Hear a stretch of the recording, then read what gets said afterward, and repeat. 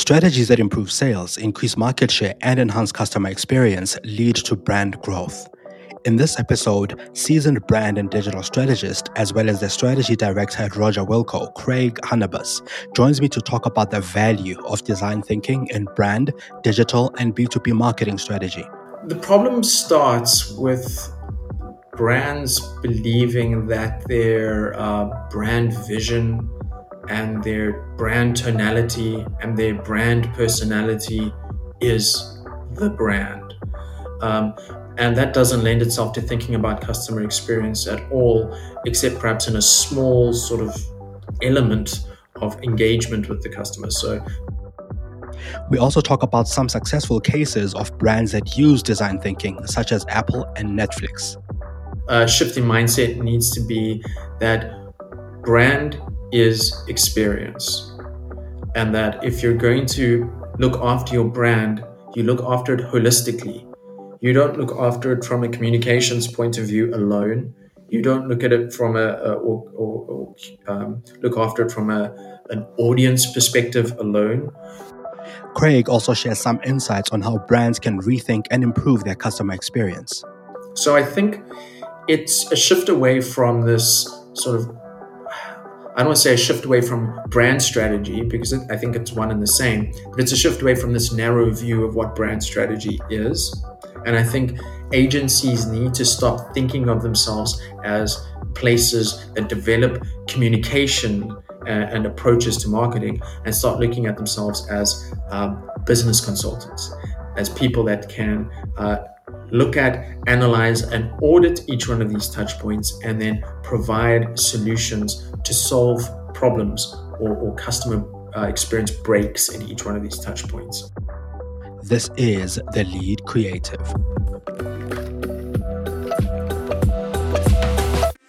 Welcome to The Lead Creative Podcast, where we talk to creative industry leaders, influencers, and brands. We discuss the strategies that influence brand thinking and shape industries. Thought leaders and heads of agencies let us in on some of their thinking and insights. I'm your host, Mongezi Mtati. Enjoy the show, and please share and subscribe. Craig, thank you for making the time to join us. I know you're on leave at the moment, so it's hugely appreciated that you could take an hour out of your leave to talk to us. No, yeah, it's only a pleasure, man. Craig, of course, we work together. We've worked together on a couple of things, and over time, there's a lot that I've, of course, come to learn and understand about the way that you work and think. But just to start from almost the beginning, what do you find compelling or inspiring about being a strategist? It's really the opportunity to, I think, understand people's challenges and look for solutions. And it gives you, like, in the space that we work in, and you know this, we're doing all sorts of stuff. We're working in FMCG, we're working in B2B, we're working in different industry verticals. These are spaces that most people wouldn't play in it on a daily basis. So this opportunity to see so many challenges from different sort of industries and tackle them using slightly different processes and methodologies to solve those problems. I mean, you just don't get a job like this. Do you get a job like this? Are there many jobs like this? I don't know. But for me, it's that's the power of this job, is this sort of exposure to different people, different challenges, and different industries. You're also one of the early adopters of design thinking in South Africa, at least. Am I, though? And, you started talking about it, I think, 7-8 years ago. Well, at least in my circle, you were. Because you started talking about it 7-8 years ago, at least, I think. And of course, you've mentioned that it gives you insight into other people's problems, other people's challenges, this, working on strategy. Can you describe what design thinking is and how it influences strategy or strategic thinking? Sure. Design thinking is, I guess, structuring of the obvious. So whenever you're working on a problem or a challenge for a customer, what would the first step be? Well, understand your customer. And once you've done that, you then look at how you define their problem. Maybe you see it in a different way after you've understood the customer. Maybe there's a new insight or a new trigger or a new situation that sheds some light on that problem. So you move into a definition space. And then, of course, once you've understood the customer and you've understood their challenge, the next step is to think about how to solve that problem. So you move into an ideation space. And then once you've got the idea, well, then you try it and you test it and you see if it works. So that moves you into a testing space. And if it works, well, then you implement it. So it's incredibly logical. But what design thinking, and what IDEO has done, which are kind of grandfathers of design thinking have done, is they've structured it. So now we've got these 5 steps that we follow, and under each step there are tools that you use, like whether it be a process or whether it be a chart or whether it be an exercise. So that structure is incredibly helpful to move the process along. But at the end of the day, there's nothing new or magical about it. It's not something that has never been heard of before or never been done before. I think business owners from the beginning of time have used design thinking. They saw a need, they saw a customer had a need or a potential customer had a need. They worked out a solution, they tried the solution, and they ended up with a product that they could sell. So, yeah, it's been around for ages. It's now structured. And like I say, it's a pretty logical approach to problem solving. In the structure, and as you say, in the structuring the obvious, how does then design thinking apply better than any other way of thinking or at least approach to strategy? Well, it gives you a starting point. And I think that it gives you I guess a process to follow when you don't have anything else to go on. I would say it's the only way to approach strategy, really. And I think one of the scariest conversations you can have with a client is, "Hey, okay, cool. We need to sell something here. What do you know about your customer?" And if the answer is, well, nothing, we don't have any data, we don't have any research, well, that puts you in the space of having to do all of that yourself. But at least there's a starting point. At least you know what questions to ask from the outset, and it doesn't turn into this, picking things from the air to try and figure out what to do. I've seen so many strategists start their strategies with competitor reviews. And well, I mean, what does a competitor review tell you about your customer? Well, absolutely nothing, really. I mean, it's a different business and they've got a different approach to things and slightly different products. So, design thinking gives you that solid, talk about your customer. That's the starting point. One of the challenges, though, that sometimes comes up when you ask businesses really hard introspective questions is sometimes you get a bit of defensiveness around, okay, this is how we've always done things, and this is who our customer is, and this is who we understand our customer to be. How do you then come out of that into a space of, let's redefine this customer? Maybe you don't understand the customer as much as you ought to, and this is why we're in the space that we are now, or in a space of having to think strategically or more strategically about the business. How do you address those kinds of challenges? Because every business owner or most entrepreneurs or most businesses will tell you that they know their customers better than you do, or better than their agency partner does. What sets design thinking apart from many other processes is its collaborative nature. And yeah, it's definite that the business owner or the brand manager or whoever it is will know more about the customer than you do. And so if you come in there trying to educate them, of course it's going to be greeted with defensiveness because you don't work in this business, you don't sell this product, and you don't deal with this customer on a daily basis.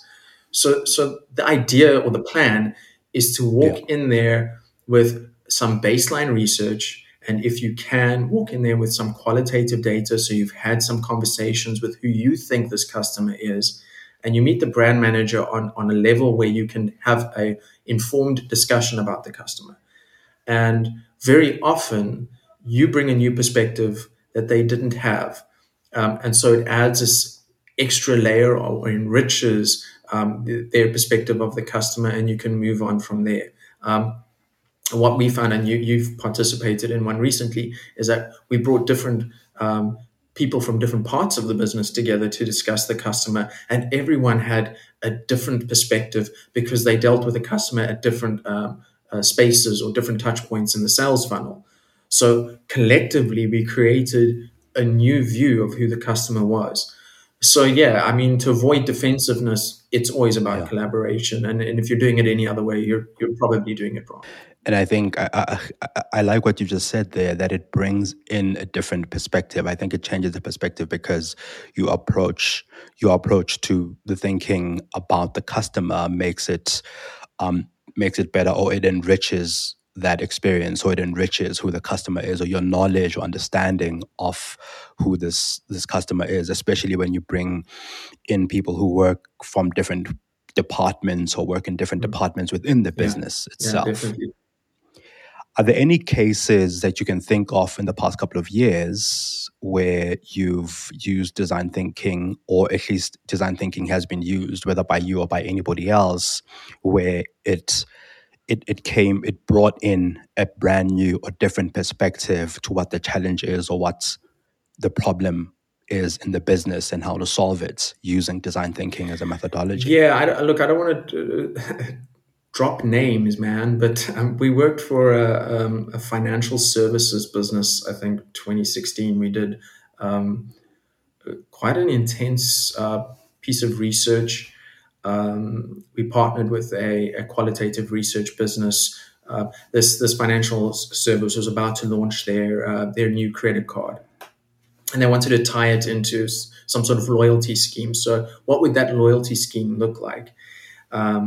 So we did some qualitative research, partnering with a research company, and we took these findings to a workshop, and the findings didn't look good because what we got back was that people didn't really want to have a loyalty program, especially with this particular financial services, because it was more in an FMCG space. Um, so it was adding this unnecessary level of complexity to a credit service, and and we presented that, and we had the workshop, and it's a tough conversation to have when they're sold on this product that they've created, but B, because we're a marketing agency, we want this product to work because we get to market it and make more money doing that. So to sit in a space where you're trying to say to a client no is tough. But at the end of the day, they didn't do it because when they thought about it a bit more and did their own research, they came to the same conclusion. So for me, that's sort of a negative, probably a negative case study. But I think looking at positive ones, Apple uses design thinking. That's foundational for their product development. The nice thing about that is that if you use a process like design thinking right at the start, before you even get to marketing, it gives you this very solid base from A, which to build your product, but B, when it comes time to marketing it, it's an easy sell because you already have solved the customer's problem. It's just a case of going like, and here's the solution. Netflix also very similar business model, well, at least in the start. I don't know if Netflix really follows design thinking that much these days, but it was a case of how do we keep up with changing technologies and provide our customer with the entertainment that they want. And they looked at streaming, they looked at various other things, and they did some rapid prototyping, I guess you could call it, or minimum viable products. And so we ended up with this sort of nugget of Netflix that eventually grew to what we have today. So yeah, I don't know if that's actually answering your question. There are so many case studies where we've seen. If you're enjoying The Lead Creative, please share this episode with your network and hit follow or subscribe. Enjoy the show.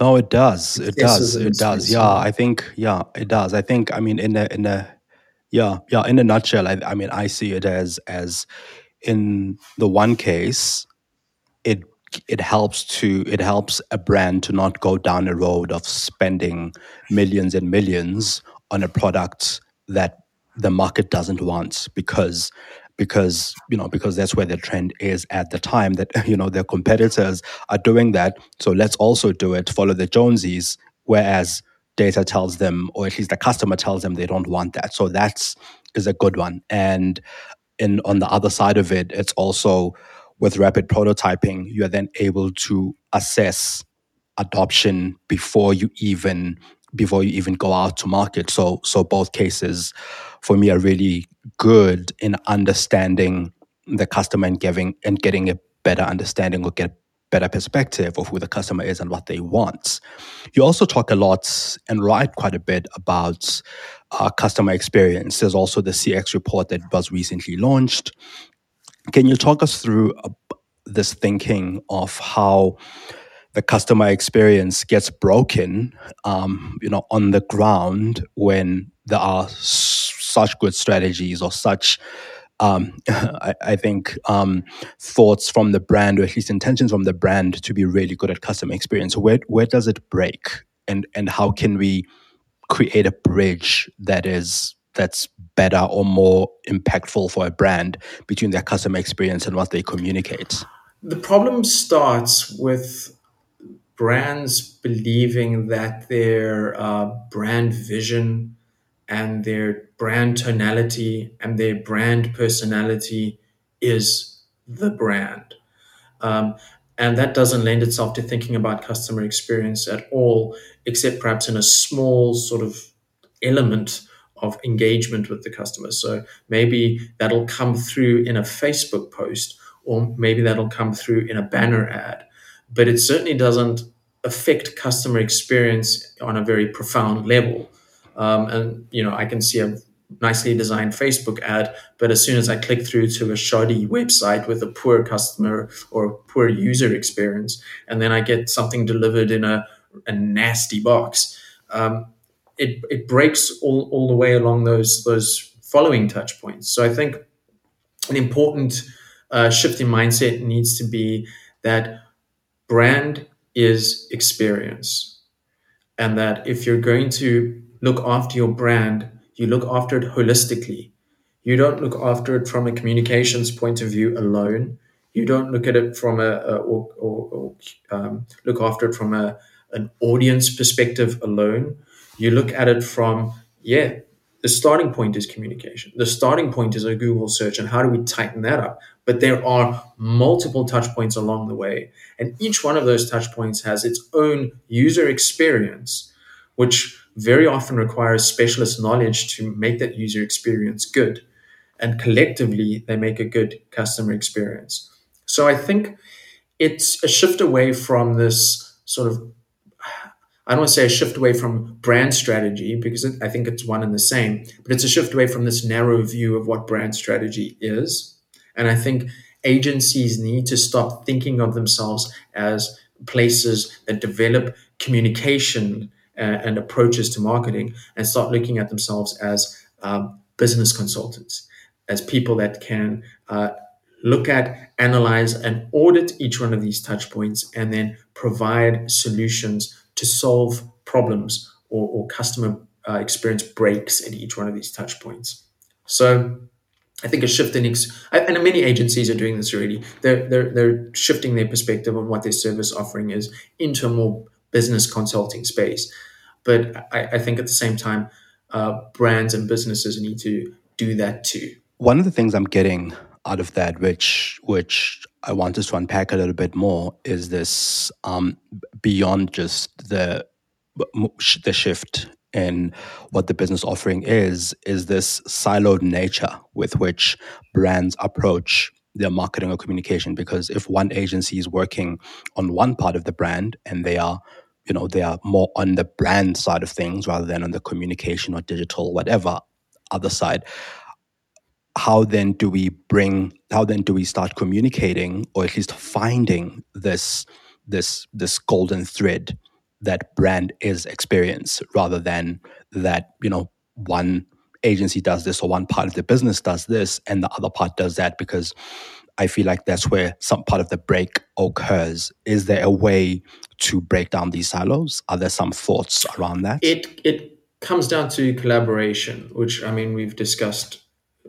What one of the sort of chief selling points of design thinking is that collaborative nature, and then bringing in those different stakeholders in the business into one room to have the conversation. So that's definitely something that breaks down walls very quickly and helps people understand that there's a bigger picture here.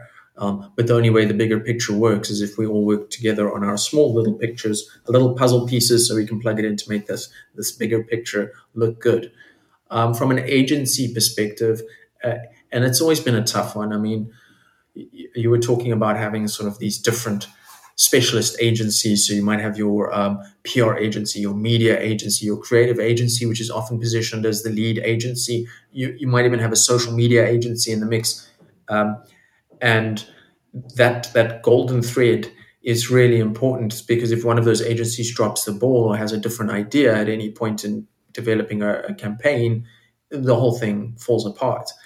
But the difficulty is that many of those agencies have overlapping skill sets. So your lead creative agency probably has a social media component to it, or a social media department.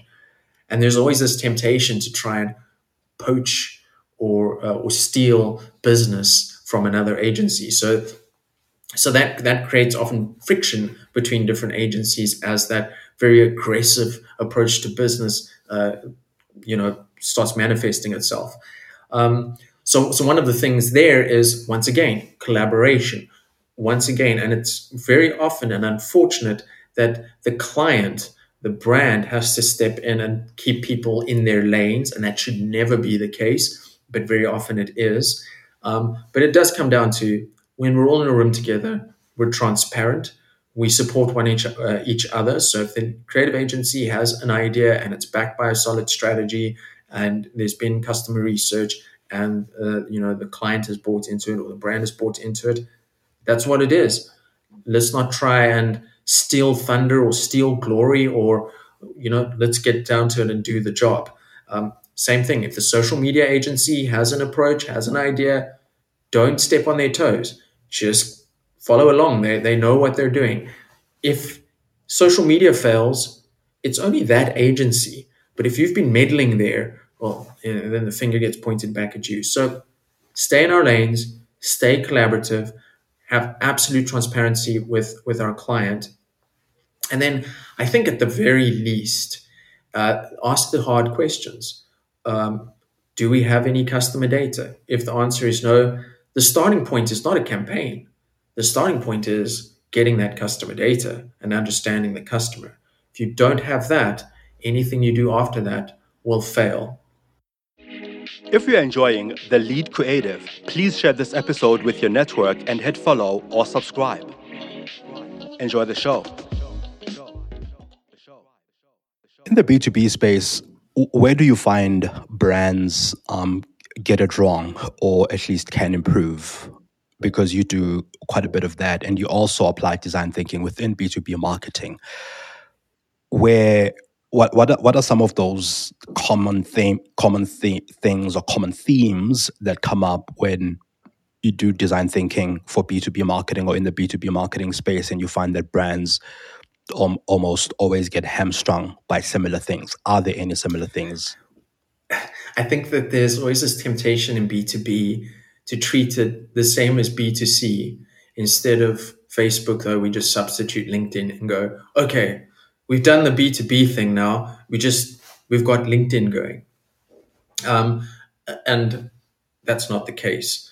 I think there's a couple of things to understand in the B2B arena. Firstly, sales cycles are much longer. So, when you're looking in the B2C space, when you're looking at fast-moving consumer goods, and it's there in the name, fast, when you're looking at electronics, these things have quick turnarounds, because the customer or the consumer has a need, and they go and they address that need as quickly as they can. They do some research, they make a decision, and they go and address that need, within days, weeks, maybe a month. Whereas in the B2B space, those adoption of new services or new products from a new supplier takes years sometimes. It takes multiple conversations. There are multiple stakeholders involved, multiple decision makers, multiple influencers. So, what you end up with is a very layered communication plan that almost creates bespoke bits of sales content or marketing content for each one of those decision makers. Um, it becomes about refined targeting. It becomes about thinking beyond things like social platforms, and we start looking at things like account-based marketing, where we look at publications beyond digital, and where we seed our thought leadership or our product blurb, so that the right eyeballs see it. But it is, I think, more complex. There are more people involved. The sales cycles are longer, and those all add these levels of complexity that go beyond, obviously, let's just put it on LinkedIn. So with all of this, of course, with all of this complexity and the number of years sometimes that it takes to make a decision on a B2B product or service or supplier, you then need to of course constantly or keep communicating with the same kinds of people in order to be within their radar. Are brands doing that enough? Are brands doing the long haul kind of marketing, if you could call it that, to communicate with some of these potential clients or potential suppliers or supplier clients kind of relationships? I think that's a very a very broad question. Some brands are, some brands aren't, and it is dependent on Yeah. industry, I guess. We were doing some work. When was it? About 6 months ago for a very niche industry in the mining space, and what it came down to was you don't market product and service, you market expertise in this particular space. So it became about the individual and their qualifications and their ability to deliver the service, less so than it was about the service, because the service is very standard.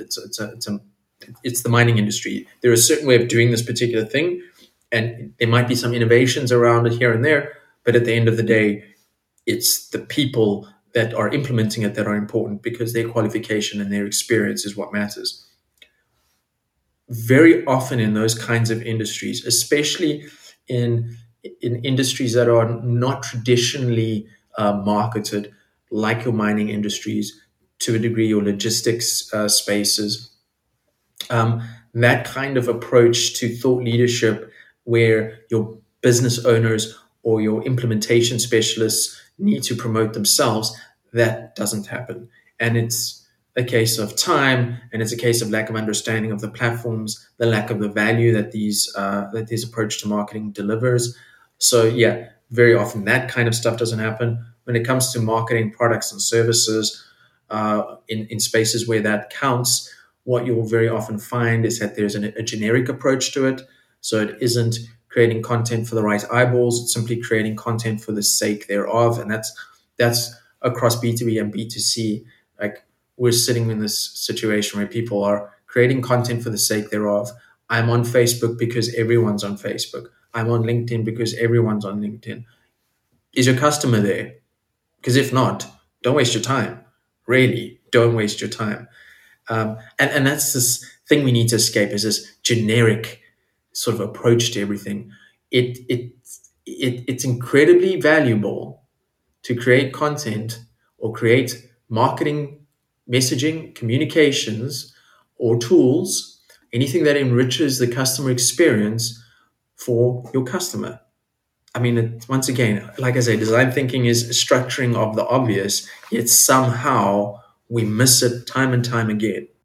Right, right, right. You also mentioned account-based marketing there in your previous answer, and once again, account-based marketing can be very effective within this B2B space. Can you describe a little bit about how account-based marketing would work within a B2B marketing sort of ecosystem.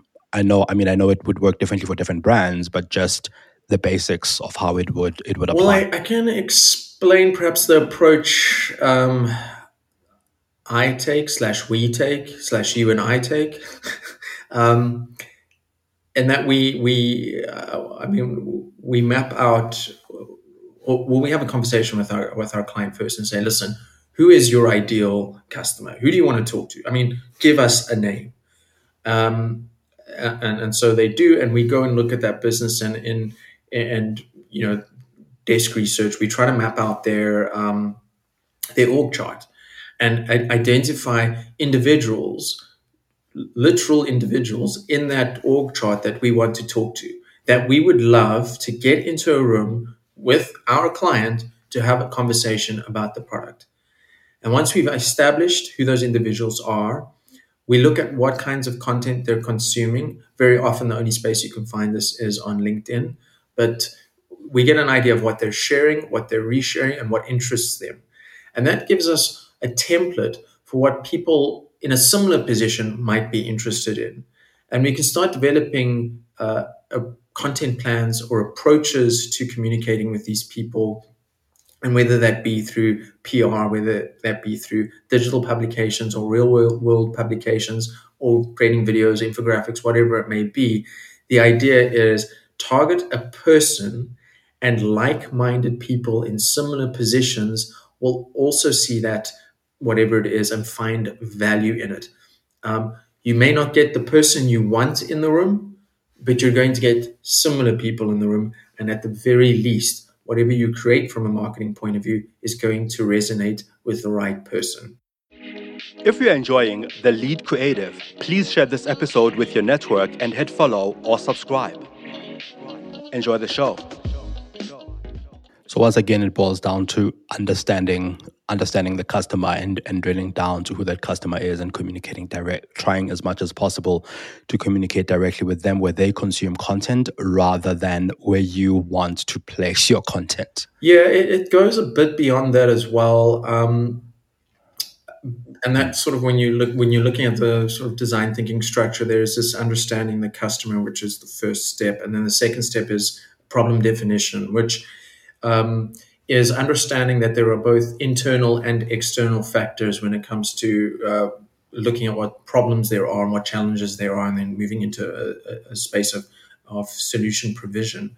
And so an example of an internal factor would be what's happening inside the business, or what's happening inside the industry vertical to a degree, and what those challenges are. So it may be a new innovation that's changing business models across the board, and that becomes a difficult thing to deal with.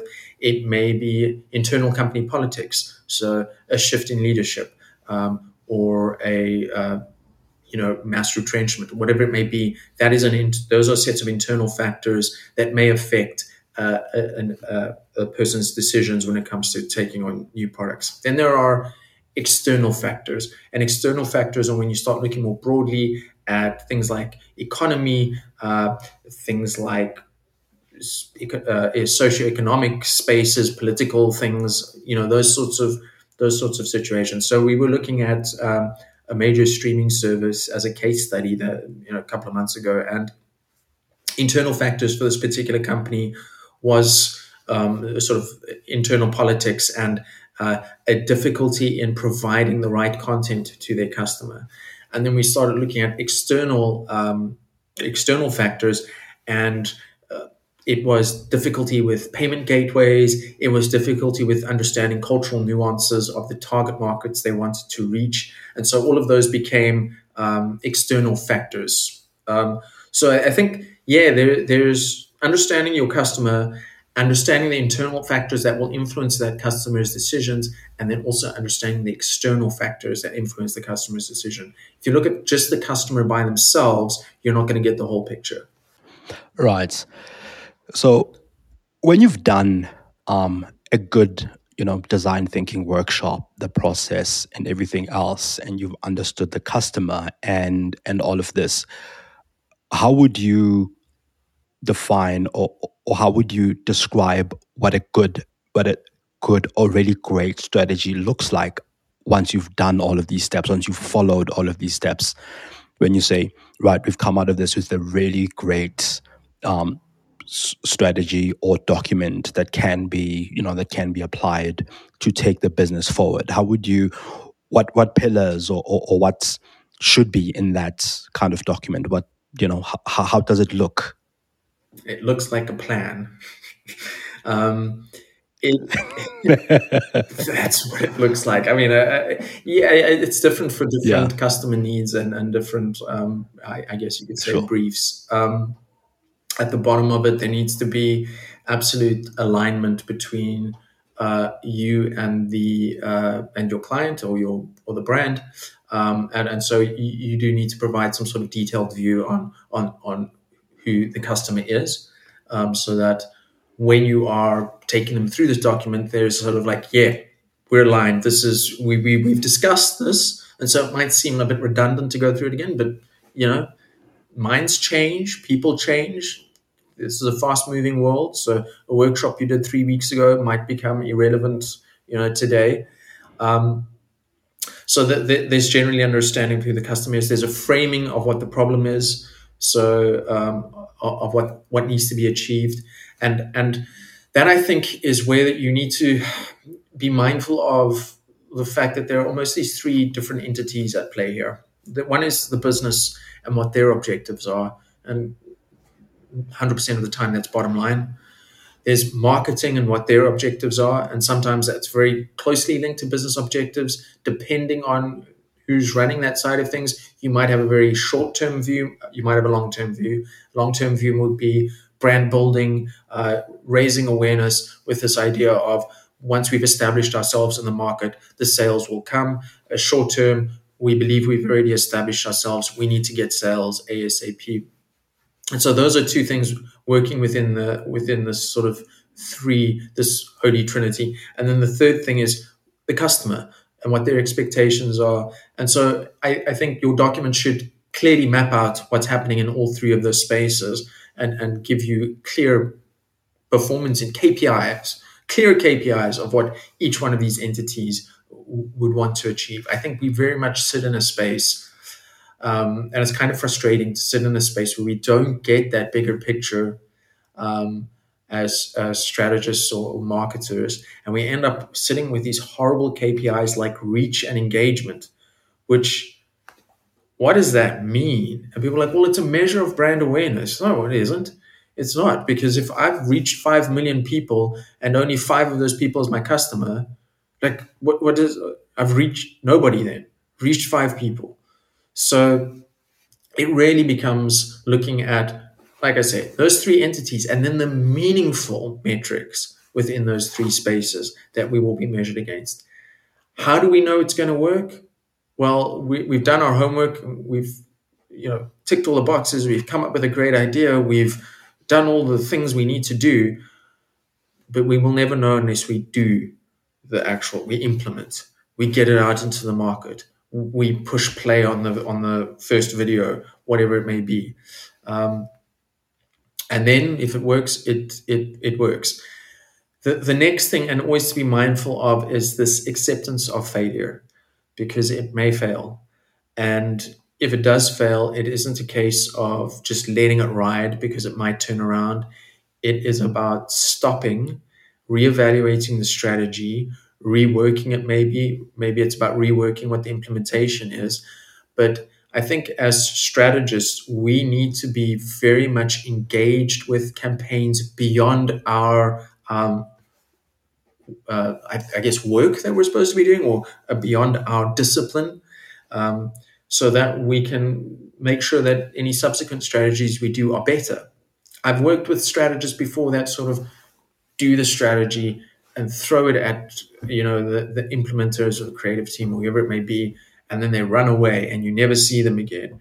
And the result is they never get better, and the result is they never get any insight from the client or from the outputs of these campaigns.